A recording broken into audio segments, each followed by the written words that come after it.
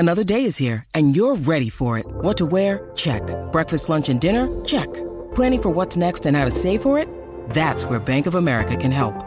For your financial to-dos, Bank of America has experts ready to help get you closer to your goals. Get started at one of our local financial centers or 24/7 in our mobile banking app. Find a location near you at bankofamerica.com/talktous. What would you like the power to do? Mobile banking requires downloading the app and is only available for select devices. Message and data rates may apply. Bank of America N.A., member FDIC.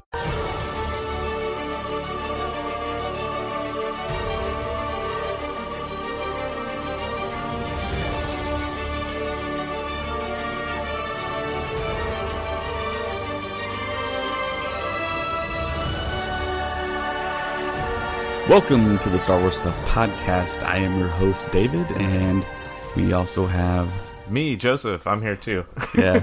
James unfortunately couldn't join us. He had other prying issues. He had to work so that he could save up money for all the Baby Yoda merch that is about to come out. Man, Baby Yoda. What can I say? Taking the internet by storm. Taking the internet, taking the world, taking the country, taking the universe, taking the galaxy all by storm. So many memes. Yeah, there are a ton of memes. That just kind of shows how popular Baby Yoda is. Oh, yeah. And there was a report that came out initially that said there was going to be no Baby Yoda merchandise because Jon Favreau got with Disney and said, hey, look, we need to keep this a secret. And they did it. But then a report came out shortly after stating that we are going to get a ton of Baby Yoda merchandise. And there was links that came out for shirts on Amazon. That was the first stuff to pop up. But if you click on those links, they're broken. So apparently, I think they're not saying specifically what date, but they said pretty soon we're going to be able to go to Target and other retail stores and buy Baby Yoda stuff. But the question is, how are they going to market Baby Yoda? Are they going to call it the child? I mean, what are they? The child, or what's the other one? The asset? The asset, yes, thank you. That'd be kind of weird, the asset. I want asset merchandise. I kind of think I'm going to wait to get any Baby Yoda merch until Celebration, because you know the best stuff's going to be at Celebration. Oh, yeah, everything's going to be at Celebration. It's going to be wild. Yeah. So, yeah, it's been a while since we've done a podcast together, but Chapters 1, Chapter 2... The Child, and Chapter 3, The Sin, debuted. Yeah, and for me personally, I don't know if you heard James's podcast, but for me, I think they're perfect. It's exactly what I wanted. It feels so much like the original trilogy. It feels like older fans like myself have been waiting for something like this to come out. And Favreau, Filoni, Deborah Chow, Rick Famuyiwa totally delivered and gave us stuff that... Kind of like what JJ said about writing episode 7, what delights us. It totally delighted me. Seeing the Jawas, we talked about it before the podcast. It was awesome. Disintegrations. Yes. I mean, the armor, the multiple Mandalorians, because initially I think we all thought it was just going to be a lone gunfighter, because that's what it was billed as. But they have the Mandalorian Enclave. I guess this is quasi-spoilers for... Well, I mean, they're in episode 1.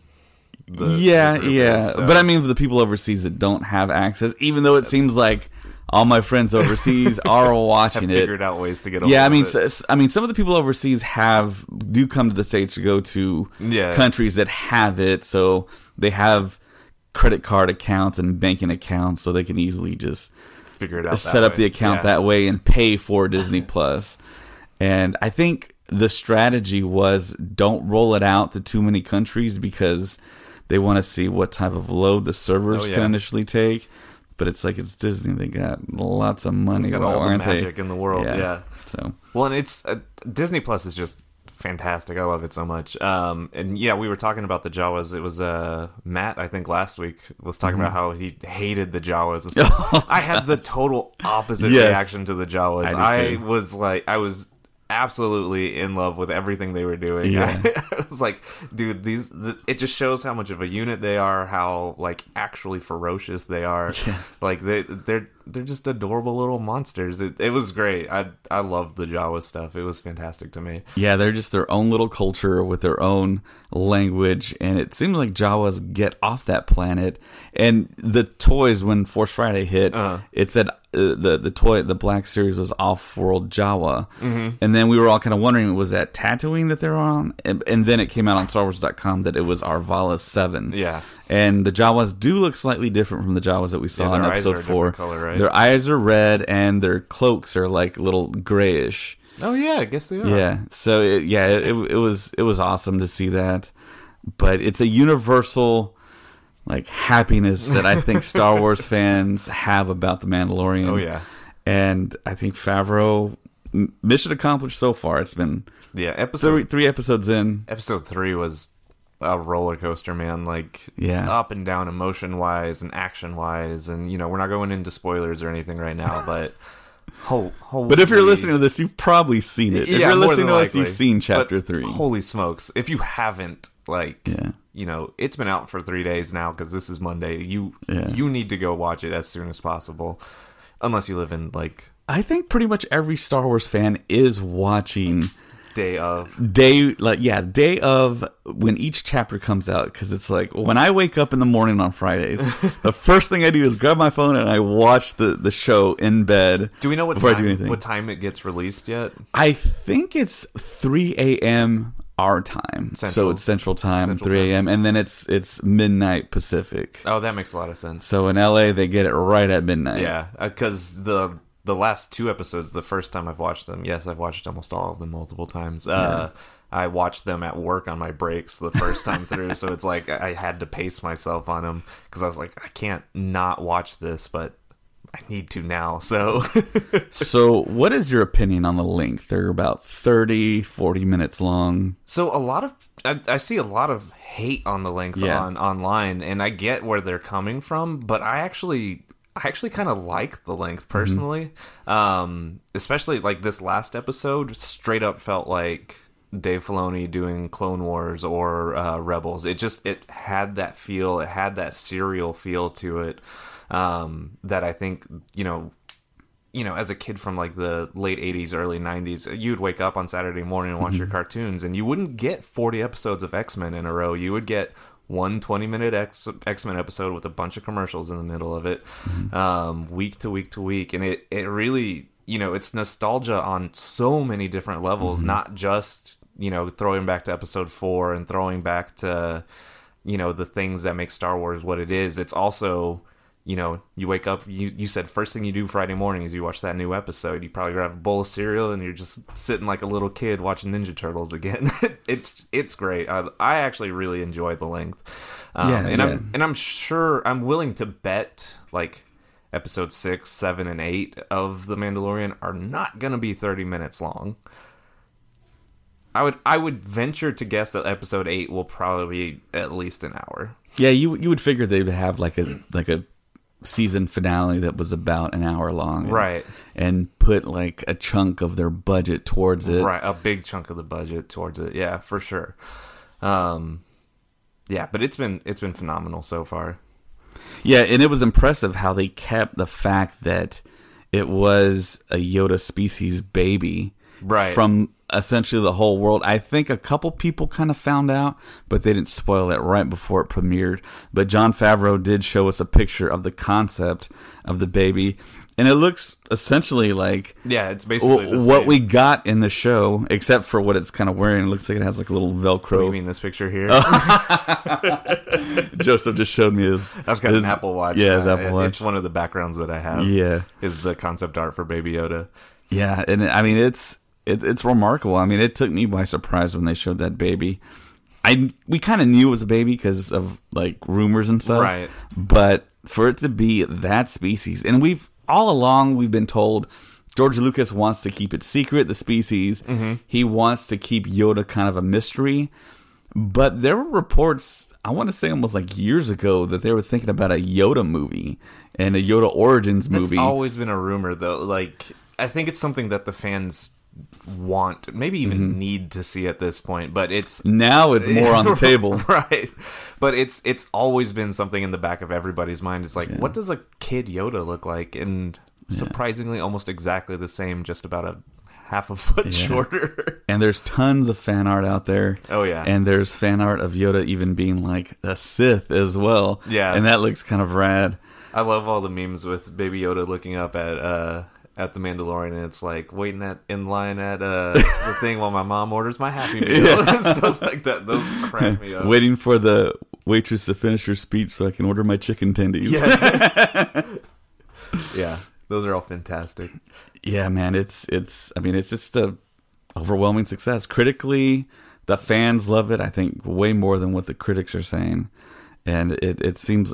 I think I saw a report saying that The Mandalorian is currently the third most popular streaming show behind like Stranger Things, and I think it's like Teen Titans or something. Oh, really? Which I had no idea that was that popular. I didn't think it was that popular either. Yeah. I would guess because nobody talks about the Teen Titans show, really. Yeah, no one we talk to, I don't think. I haven't heard any buzz. But I think anybody with that's just on the Warner Brothers one, right? Or is it the DC one? I think it's the DC streaming. I think there is something. Yeah, I have no idea, but. There was a Mandalorian live stream. I don't know if you caught this, but there was a premiere right after the world had seen Chapter 1. Yeah, they actually featured the premiere on Star Wars show this week. Oh, okay, yeah. They definitely did. But I stayed up to watch it, and they brought on stage at the El Capitan Theater, which I think Disney actually owns. That sounds Jon Favreau, Dave Filoni, Pedro Pascal, Gina Carano, Werner Herzog, and then they brought the directors as well, Rick Famuyiwa, Bryce Dallas Howard, Deborah Chow. Was Taika Waititi there? No, he was missing. But Ash Crossan was up there, and she kind of asked some questions. And it was pretty cool to see them kind of like, it was... They had already seen the great response that right. Chapter 1 had gotten, so it was more like a party more than them being kind of like, okay, how is this going to be received? And it was interesting when Dave Filoni was up there and they passed the mic to Bryce Dallas Howard, how she talked about how Dave Filoni is like George Lucas's de facto he's the successor. Son. Yeah, he's the successor. And yeah, it was very interesting to hear someone kind of outside of Lucasfilm, even though, I mean, she's Ron Howard's daughter and has been around Lucasfilm because he did Willow and of course he did Solo, but she's been around, and it was very kind of poignant, and to see Dave Filoni's reaction, it was like, man, he's getting emotional here. Yeah, well, like it's the amount of praise that is just being heaped upon this guy. Yeah, you know. I enjoyed the Clone Wars. I can't say I loved it as much as like Colin and Matt did, but I enjoyed it. The last couple seasons are fantastic. They're wonderful storytelling, and then I am a diehard Rebels fan. Star Wars Rebels is my jam. So I've been singing the praises of Filoni since whenever Clone Wars came out, really. And so it's really cool to see somebody that you've been watching for the better part of a decade at this point, right? Just hit that phenomenal level and really get the praise that he deserves. He's such a smart ass, really. Like he always is so coy with his answers and things like that, and it's fantastic just to see the amount of success and the amount of praises he's been getting from people, you know, for his Star Wars knowledge, but also for his storytelling knowledge, and the fact that he knows, hey, I've got 30 minutes to tell a story. I know exactly where the beats need to hit in order for it to have the highest amount of impact. I like the story that Gina Carano tells, that she was on set and she was asking people questions, and there's this guy with this cowboy hat or baseball hat she would see, and she just started talking to him, and she didn't really know who he was at first, and he was answering all of her questions. And after a while, she's like, "Oh, okay, Dave Filoni. Okay, yeah, you actually know what you're talking about. You're a rock star. Yeah, and yeah, I'm gonna go to you all the time." And they all talk about how they really weren't aware of Dave Filoni. Yeah, and I think a lot of people outside of like us hardcores don't really know who he is. But it's like once you get to Star Wars, once you become a big fan, you find out that he is like a huge he's person, a huge name. Lucas. Yeah. Yeah, and it's so incredible to see the whole evolution of what is taking place here. And I think it's what we all were hoping for. Anticipating, really. Yeah, to see The Mandalorian be the hit that it is. So I'm just excited. To me, it's The Mandalorian chapter 1 through 3. It's been perfect for me. And still talking about Dave Filoni. Every time I see produced by Jon Favreau and Dave Filoni, I get happy every single time for him because, I watched at Celebration. I think I went to 2 panels that he was on, the Clone Wars Returns one, and then the Rebels Remembered one. And he was just a genuine dude, loves Star Wars, doesn't want to give too much away because he knows the anticipation is there. So it's just exciting for me. Yeah. So a new spot for The Rise of Skywalker drops. I think a couple new spots. And we got to see some footage of some certain things. We could talk about it, right? Because it's a commercial on the internet. Yeah. So I think James is avoiding the stuff. So James, if you don't want to, so James, skip forward like 5 minutes or so. he's the one editing this. Yeah.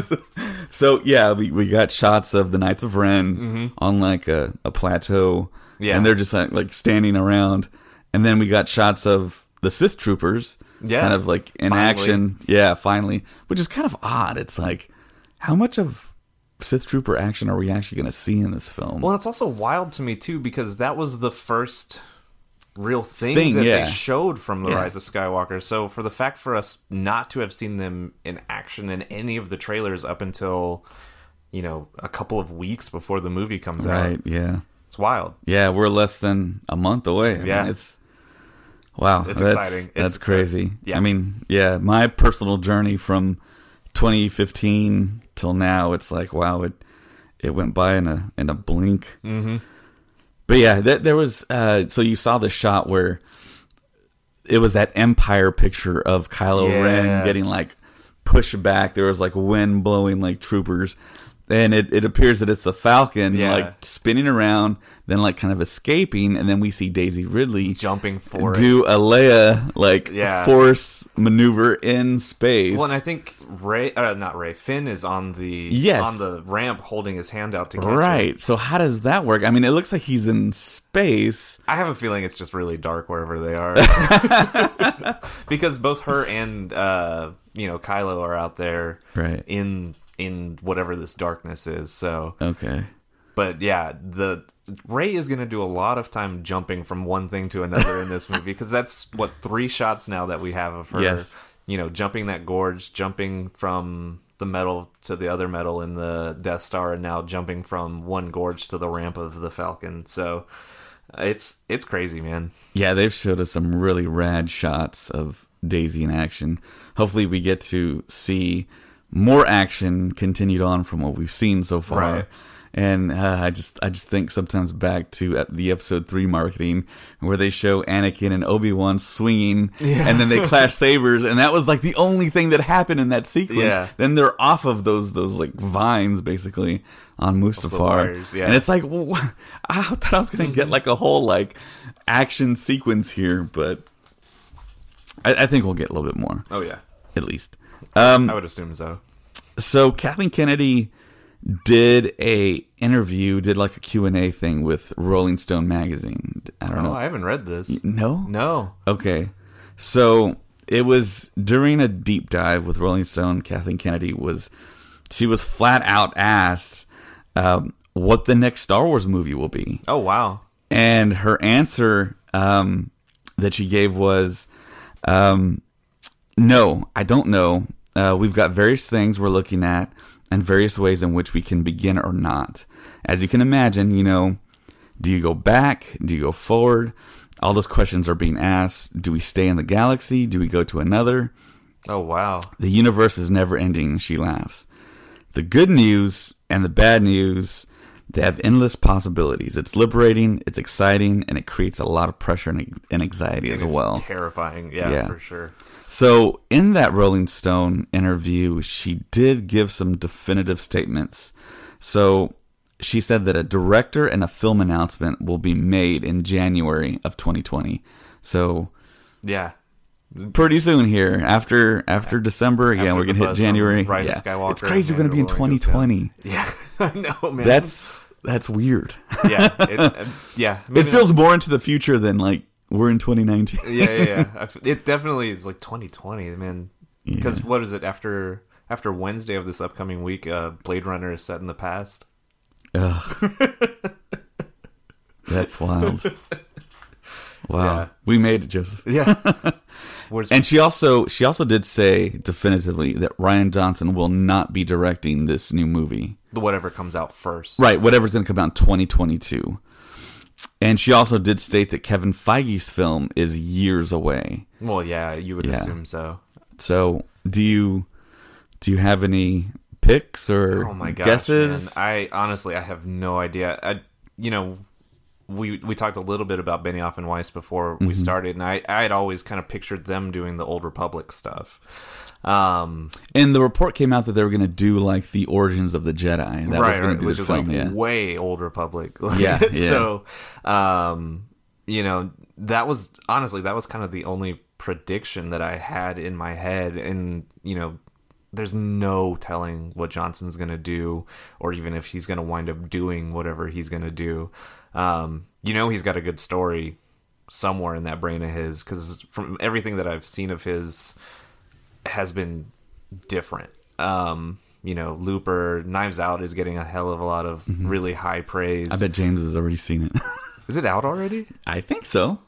Is it? We should probably know that. Well, because I saw some some people on Facebook saying they saw it, but I got a lot of critic friends. So yeah, I was like, I don't know if maybe it comes out Thanksgiving weekend. Maybe it's not out yet, technically. Oh, I guess it is out. No, Tuesday? Okay. Yeah, because it's for the holiday. Yeah, that makes sense. Yeah. So it comes out like this week upcoming. Yeah. But it's getting a lot of really good critic praise. Looper's great. Brick is great. That's one of his, right? Yeah. Yeah. So, he's got quite the creative brain in there, and if you give him unlimited room to play in the Star Wars universe, I think he's going to tell a story that's insane. But I think a lot of people are going to have the same issue that they had with The Last Jedi. They're going to be like, well, that's not Star Wars. You know what I mean? But it's new, and it's got the Star Wars logo on it, so Yeah, I think if he does what we all kind of heard he was going to do, where he makes something from scratch, I think it'll be more widely accepted. I agree. Rather than him taking like characters we already know. And I think that's one of the advantages The Mandalorian has, because we don't know anything about any of these characters. I mean, they just drop in Baby Yoda, and it's like it's like, whoa, this creature, this baby was alive before the prequels. It's like what that like stirred up so many like theories, and okay, well, who took care of it? Is it force sensitive? And we had all these questions, but it never really messed with the saga canon. Yeah. And I think that's a huge benefit for that show. Oh, that show's fantastic. Did we talk about Favreau's cameo? I think in is it a spoiler? Well, it's in chapter 3, but it's like in the beginning, which is a spoiler. Chapter 3. Yeah. We don't have to talk about it. We'll talk about it in a little bit here. Okay. Because I think we have other things to talk about that are kind of spoilerish. But Kathleen Kennedy also, a lot of fans got kind of mad, irritated. Oh, really? For this next thing she said. She told Rolling Stone that making these saga films, episodes 7, 8, and 9, she said that they didn't have any comics or books to reference. No. So, of course, all the EU fans, all the hardcore fans got slightly enraged with that statement. But she was kind of talking about how, I mean, you can look at it at certain kind of points of view, the way that statement was really meant to be interpreted. I mean, she wasn't, I don't think she was directly targeting EU stuff and kind of not knowing that stuff exists. She was just talking about how the story they wanted to tell. They weren't adapting. They weren't like they weren't going to take doing the Marvel way of adapting source material directly or slightly indirectly like Marvel does. Honestly, I wouldn't have wanted them to do that. Like, looking back on it, like, a lot of the stuff with, like, Jaina and Jason Solo when they're young is terrible. Like, it is not good. Right. There's a lot of stuff in there that people do regard as very bad. Yeah, and even like, I've read all of the new Jedi Order books, and I really enjoyed them, but, like, the Yuuzhan Vong are weird. Like, they're not something that is cinematic or easily translatable to the screen. Like, how do you put onto the screen that they don't show up in the Force? Like, you know what I mean? But when you describe the characters and the way that the Force users are perceiving them and the way that the Force usually flows around them whenever they're in battle, and the fact that they're not going, that's easy to put into a novel, but it's hard to translate to a screen. I am actually really glad they went a different direction. As an EU fan, I was pissed when they didn't at first, because I like Jason Solo becoming a Sith Lord from being a Jedi Knight and working his way up and training Luke Skywalker's son to be a Jedi Knight, and then him turning to the dark side to be a Sith is fantastic storytelling. But it's also like, let's try something new. Let's try something exciting. I'm really glad they went the way they did in hindsight. I think I preferred for them to do what they did and just creating a new story. And I mean, they kind of had to do what they did with the EU, turning them into legends, because they can still pull from those books. They can pull the best parts, the best characters. Like Thrawn came back because he's part of what saved a lot of Star Wars for a lot of people. And you know, Mara Jade never made an appearance with Luke Skywalker, as far as we know so far.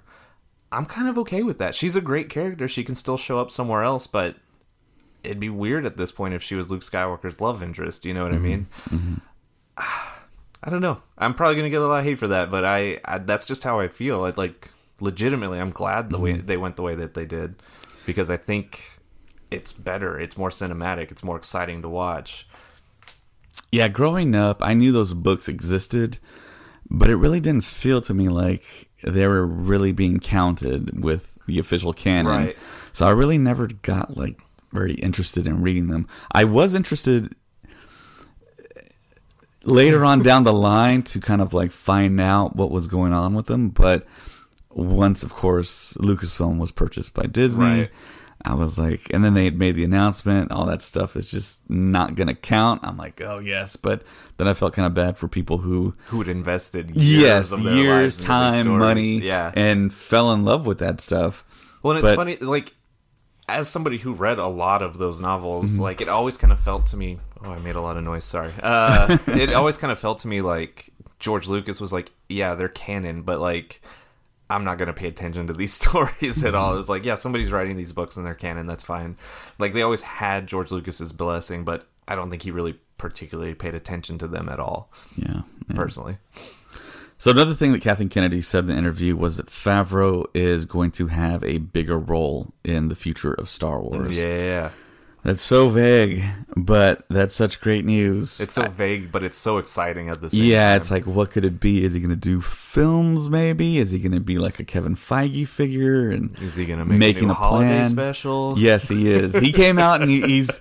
It seems like people are reporting that he has a holiday special locked and loaded. Yeah. He's just waiting for that green light. That's so funny. And that would be rad. I mean, it would be almost like an inside joke type of thing. Right. Because I know Daisy Ridley can sing. She could do like the Princess Leia part where she sings at the end. They could do a Life Day still. They could bring in Jonas and have him be Chewie, visit his family again. Yeah. I mean, they could have Beyonce as one of the singers.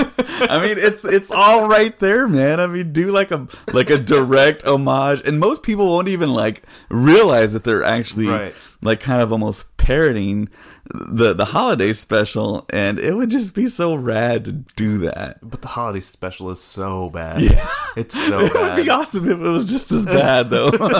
Just a bunch of like grunts and growls from the Wookiee family, and Yeah, it would be rad. Grandpa I mean, watching you can just throw it on.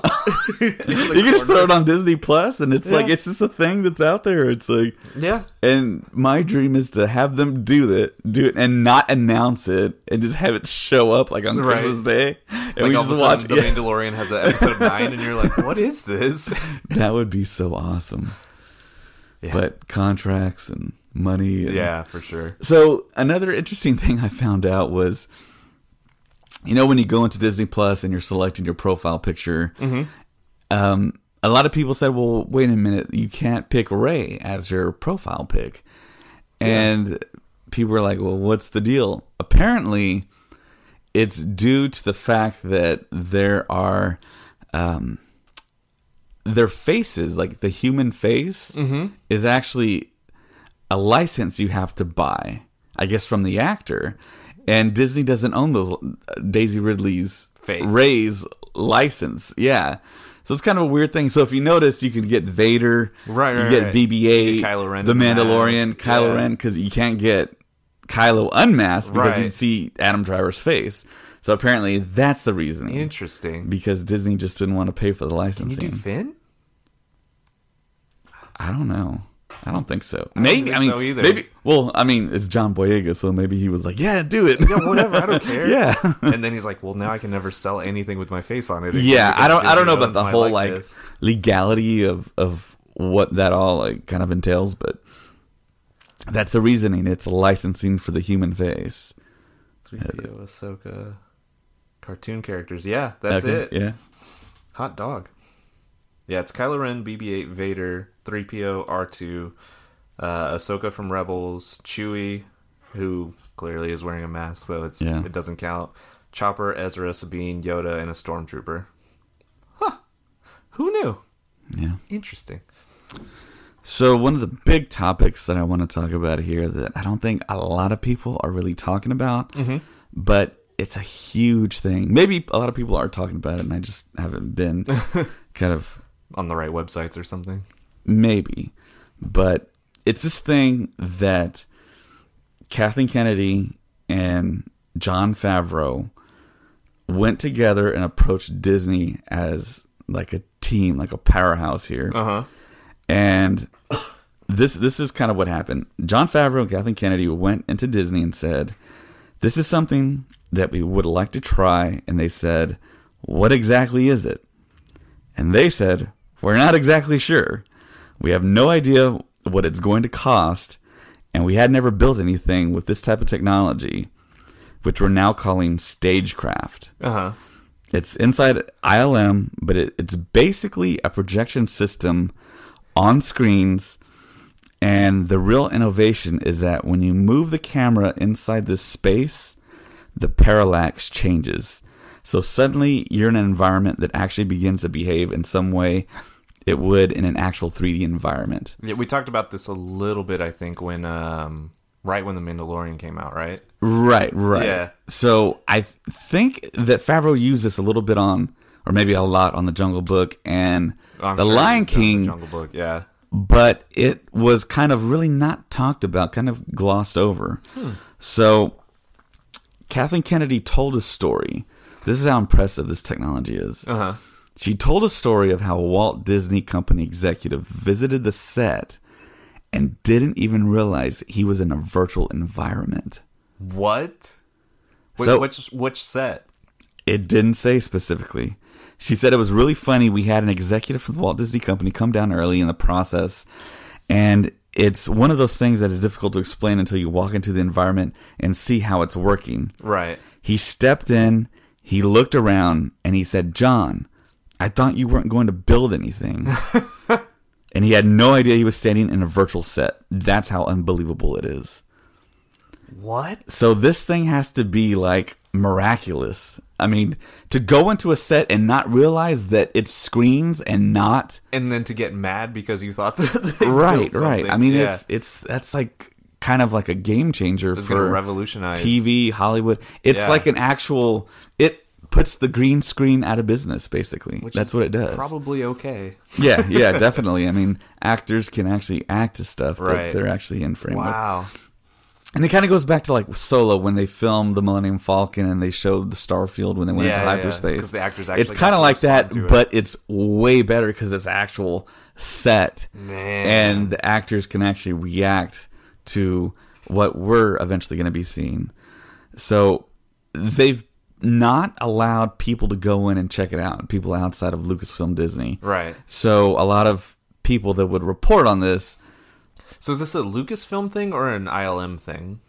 Well, ILM is essentially Lucasfilm Disney, yeah. So it's it's all under the same umbrella. But yeah, Disney gave the approval to build this thing, and the science behind it is very kind of almost science fiction sounding, insane, yeah. Because they use like special LEDs that take a long time to create and grow. And grow? Yeah, that's what I heard. So we're gonna get details later on, and people are gonna get to walk on and check it out. And I was always wondering which scene did they show in The Mandalorian. Apparently, it's a lot of scenes, but one of the scenes was actually the rope climbing on top of the sandcrawler. Really? That was virtual. Okay. Yeah. So yeah, it's going to be done with the stagecraft technology.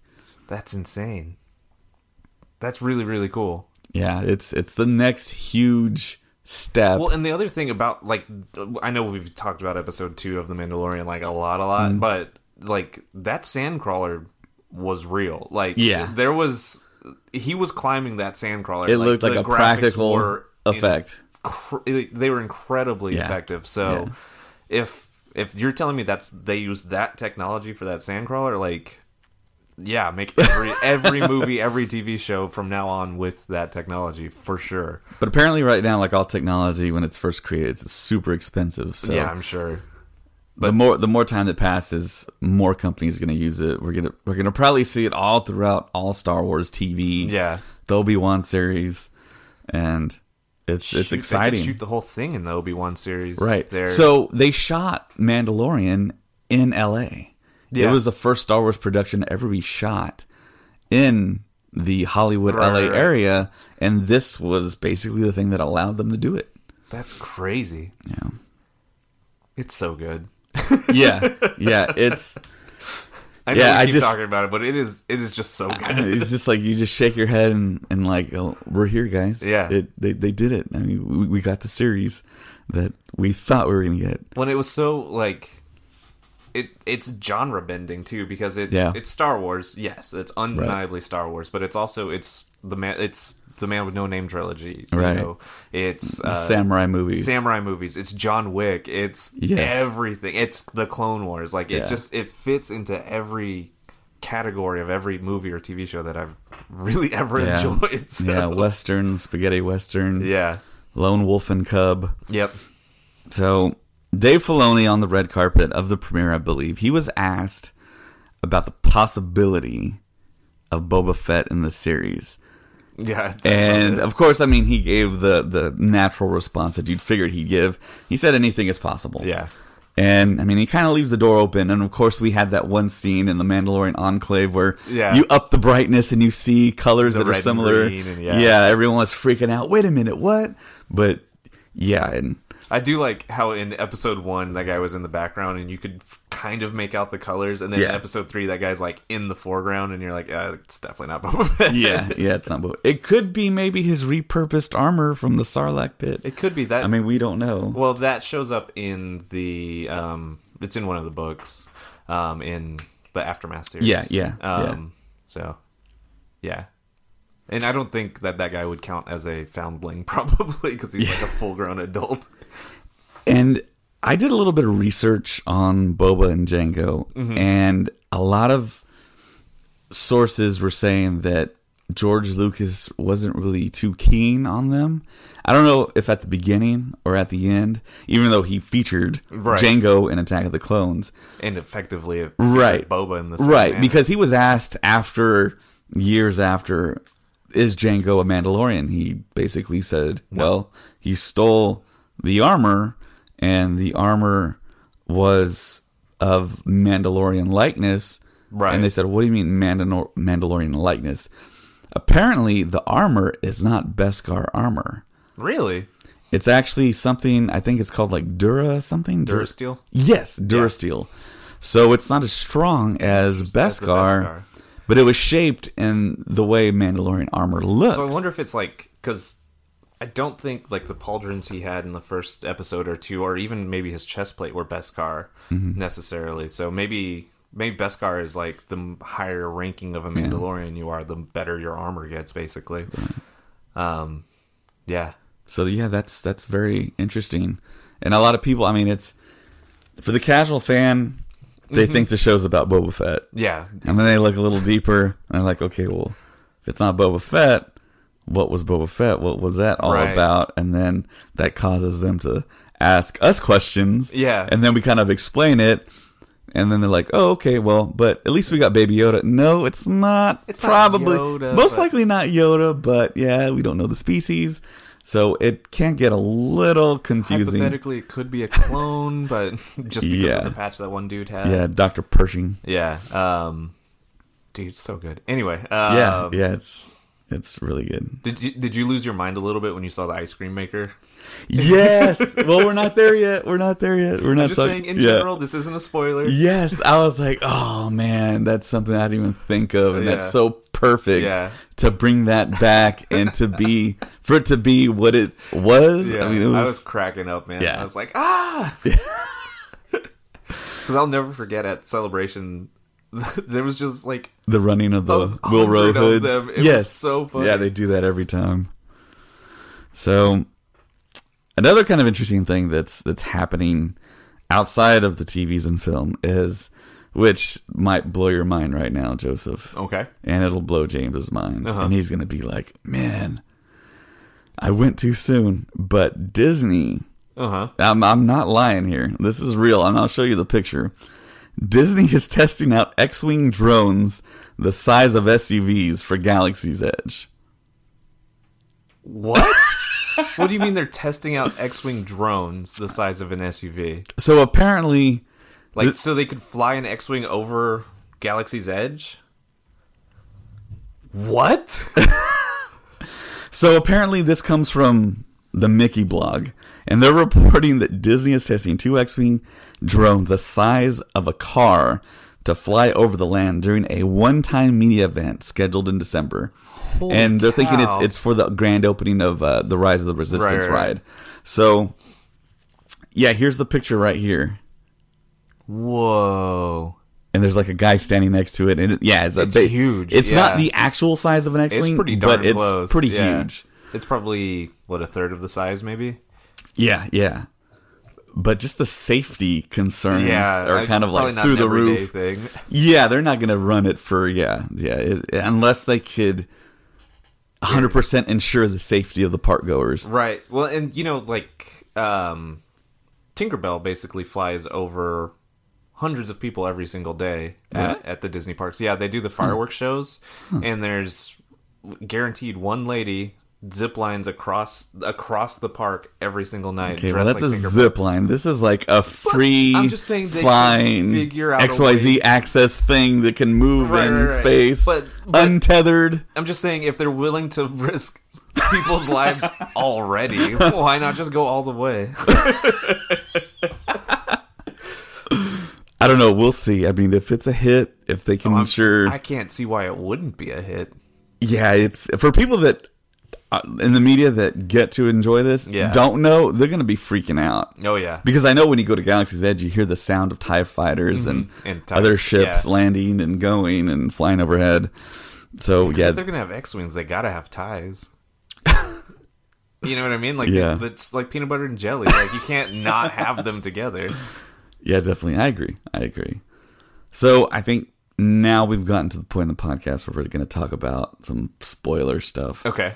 And I don't know if you want to talk about this, but it looks like we have like one sentence descriptions of chapters 4, 5, and 6 for The Mandalorian. Ooh, I personally do not want to talk about it. Okay. If you want to release something later, you can. Okay, yeah, we won't talk about that. But I guess we'll talk about The Mandalorian in general. Chapter 3 really is what I think we were kind of alluding to. Yeah, Jon Favreau has has, we believe, a voice-only cameo for the heavy gunner Mandalorian. But I mean, if you look at his size, it's roughly a Favreau-sized dude. I don't know. I haven't seen anyone say he was actually in the armor. I want him to be in the armor. Yeah, that would be rad. But my favorite thing about the cameo that he has is that is the descendant of the character he played in Clone Wars. Yes. It's Vizsla's probably like son or grandson, I guess, or even like a cousin. Right. But because it was pre-Vizsla in the Clone Wars, I believe, and this one is pos Vizsla. Yeah.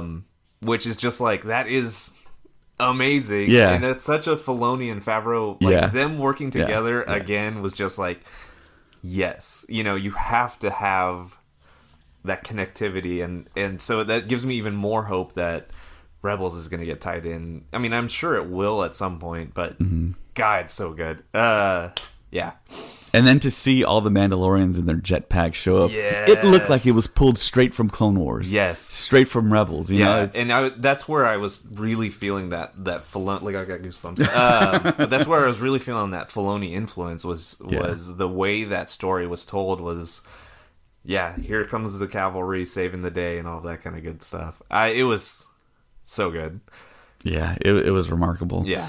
And then for the client, I guess, Werner Herzog to pull up the ice cream machine and then push the buttons, crack it open, and it's like really a safe. Yeah. So it's like, what was Wilro Hood stealing from Cloud City? He had a safe with stuff in it. Did he know, like, did his also have Beskar in it too?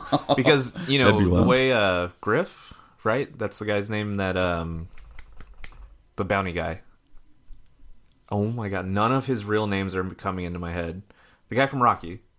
Oh, Greef Karga. Greef, yeah. The way he was reacting is like, you can use Beskar as currency. Like, like you can, here's raw unadulterated Beskar can be the best spaceship you have, basically. Yeah. And so, maybe it was a thing full of Beskar. Like, I mean, we still will never know, but it's good to know that is a safe and you can contain lots and lots and lots of really important materials. So how many ice cream machines do you think we're going to see at Celebration? So how many Mandalorians do you think we're going to see? I think and how many Baby Yodas are going to be attached to those suits? It's ridiculous, the amount of Baby Yodas. But I think every Comic-Con from now until eternity is going to be just overrun with Mandalorians and overrun with Baby Yodas. Comic-Cons just in general are screwed. Yeah. And that chapter 3, it's getting the most praise, the most critical acclaim, I think. And it was directed by the first female director in Star Wars history. It only took Star Wars 42 years to have that done, but it's done. It's there. And she's got chops. Yeah. I mean, she can direct, and she's going to direct the future Obi-Wan TV show. She's the only director, too, that they've announced so far, right? Like, she's the she's brains gonna and soul behind it, right? She's gonna knock it out of the park, I think. And the story goes is Kathleen Kennedy was watching dailies, and she was specifically watching the blaster fight where the Mandalorian goes back and he encounters all the stormtroopers and like eliminates them in different ways. Batman style. Right, essentially, I think Batman style. Said. So Kathleen Kennedy was like, "Who did this?" And they said it was Deborah Chow. She directed it. Yeah. And then that's when she was like, here's a series. Yeah, it was like, wow, she really needs to do more, and we need to keep her. Well, but she also really nailed, like, a lot of the emotional scenes, too. When he hands the baby over and he's like, I don't know if this is the right decision to have made. Because I felt that in my gut. When he handed that kid over, I was just like, I was there with him. I was like, that was not the right call, but... Yeah, it's such it was to just not powerful. See his face, yeah. It's so incredible that you can actually... sense and know what he's thinking at the time. When he got the knob, when he reached for the lever, the knob was missing, and he paused, and you could tell he was thinking about Baby Yoda. And he was like, forget it. And he just turns everything. Oh, so good. Yeah. So, action she's got, emotional stuff she's got, and that's really all you need out of an Obi-Wan series, right? You've got to figure out how to get emotional. And I have been kind of thinking about Obi-Wan and kind of worrying about, okay, how's it going to go? What's it going to do? But with Deborah Chow seeing this episode, You're good. It's like, I'm less worried. A whole lot less worried now because, like, the Obi-Wan idea, that's been something that's been, like, brewing into my mind for so long. Now we just need to make sure it's written well. Yes. You know? They do have the writer's name, but I don't remember exactly. Okay. It's not a known writer. I think it's actually a young person who's doing it. But, yeah, it's down the line, but sometimes my mind just kind of goes to thinking about Obi-Wan, seeing those images and seeing those sequences. It's like, Obi-Wan's on the way too. It's like, oh. But who knows when we're going to get Obi-Wan? 2022 probably? They start shooting in July, I believe. Of 2020, so maybe early 2021. So yeah, we'll get celebration stuff with Obi-Wan, and hopefully Ewan McGregor's actually there. Yeah, and it's in Anaheim, and they're probably going to shoot in L.A. Yeah, so there's no reason for them not to show up. Yeah.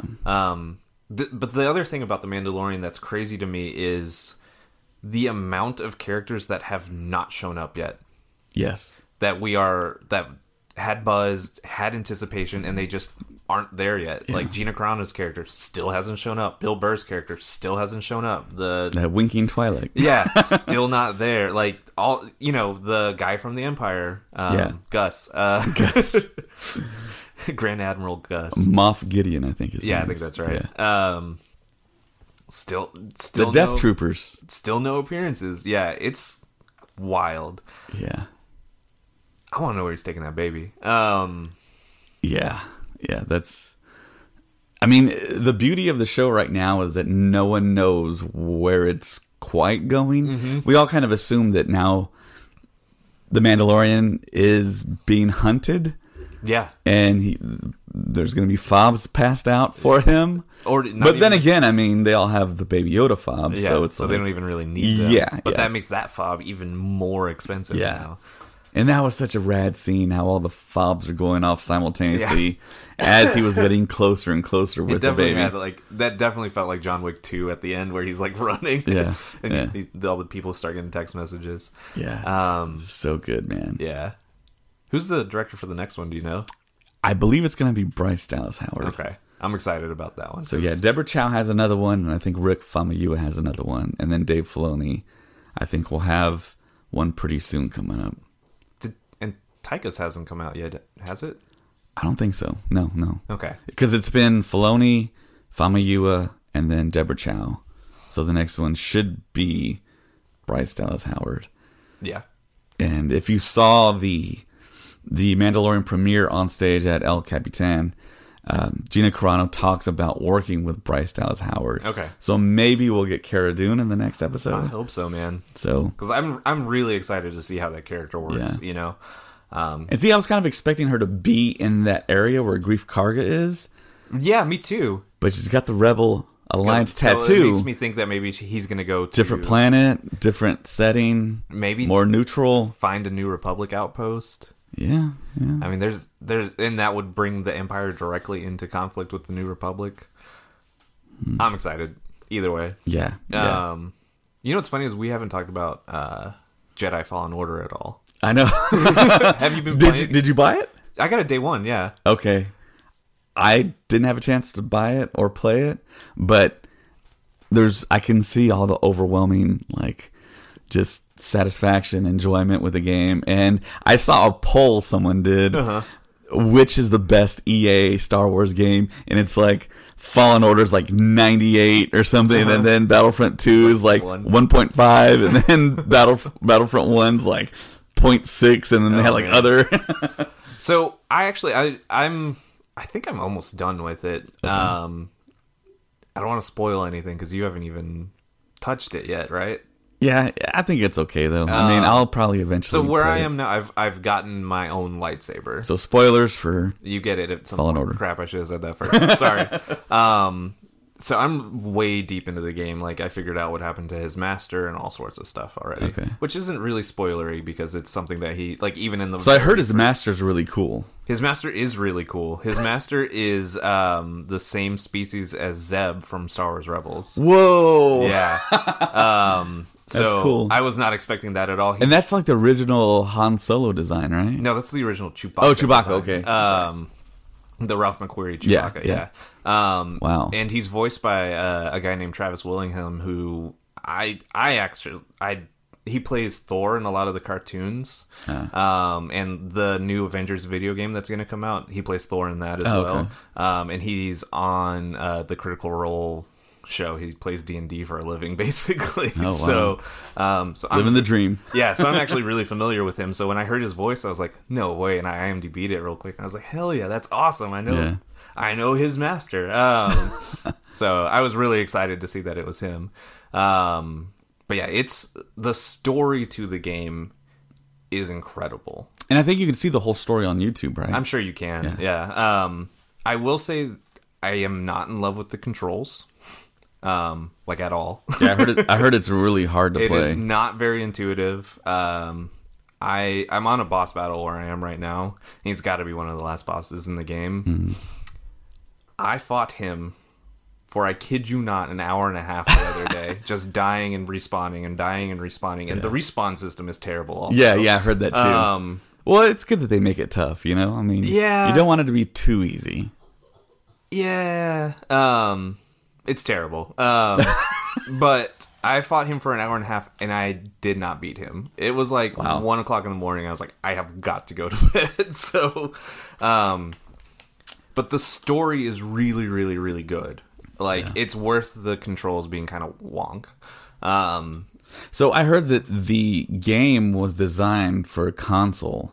It wasn't designed for keyboard and mouse. Well, I'm playing it on a console. I have a PS4, and I still hate it. So, it really, the controls don't get better until you get the force pull. Mm-hmm. And that's like a good 2/3 of the game done if you go through and try to explore everything. Yeah. Once you get force push and force pull, for me, the game went from like the gameplay went from like a 4 to like a 6 or a 7.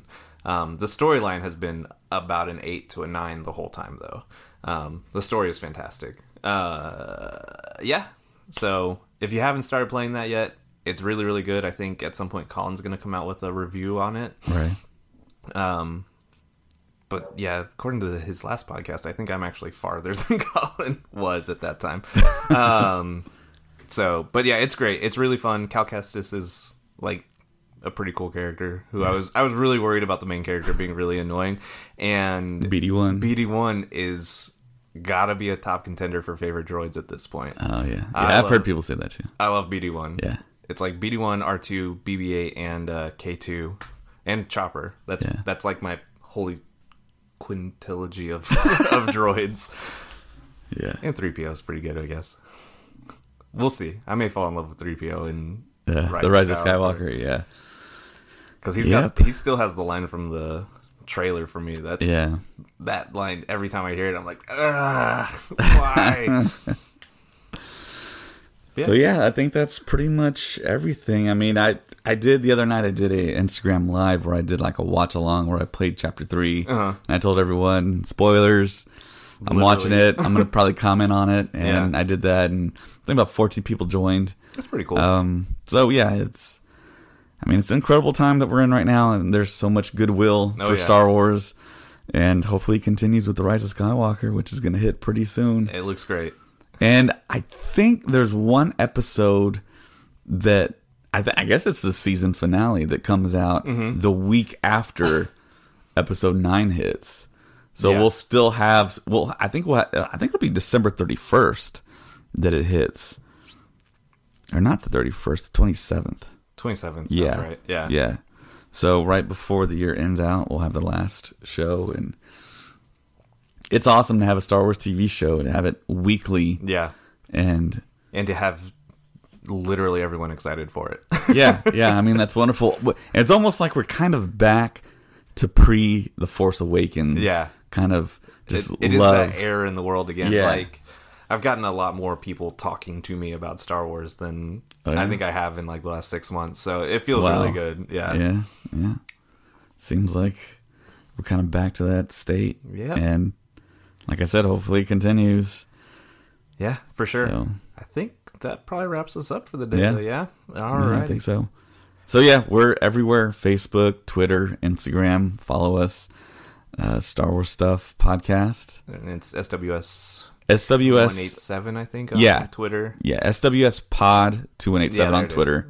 And then, of course, on Instagram, you can easily just type in our name. And we'll be there. And we have a Facebook group, we have a page, and we're also on Patreon. You can find us there. We do commentaries for The Mandalorian. I know you want to hear those. And, may the Force be with you. Always. Pew, pew, pew.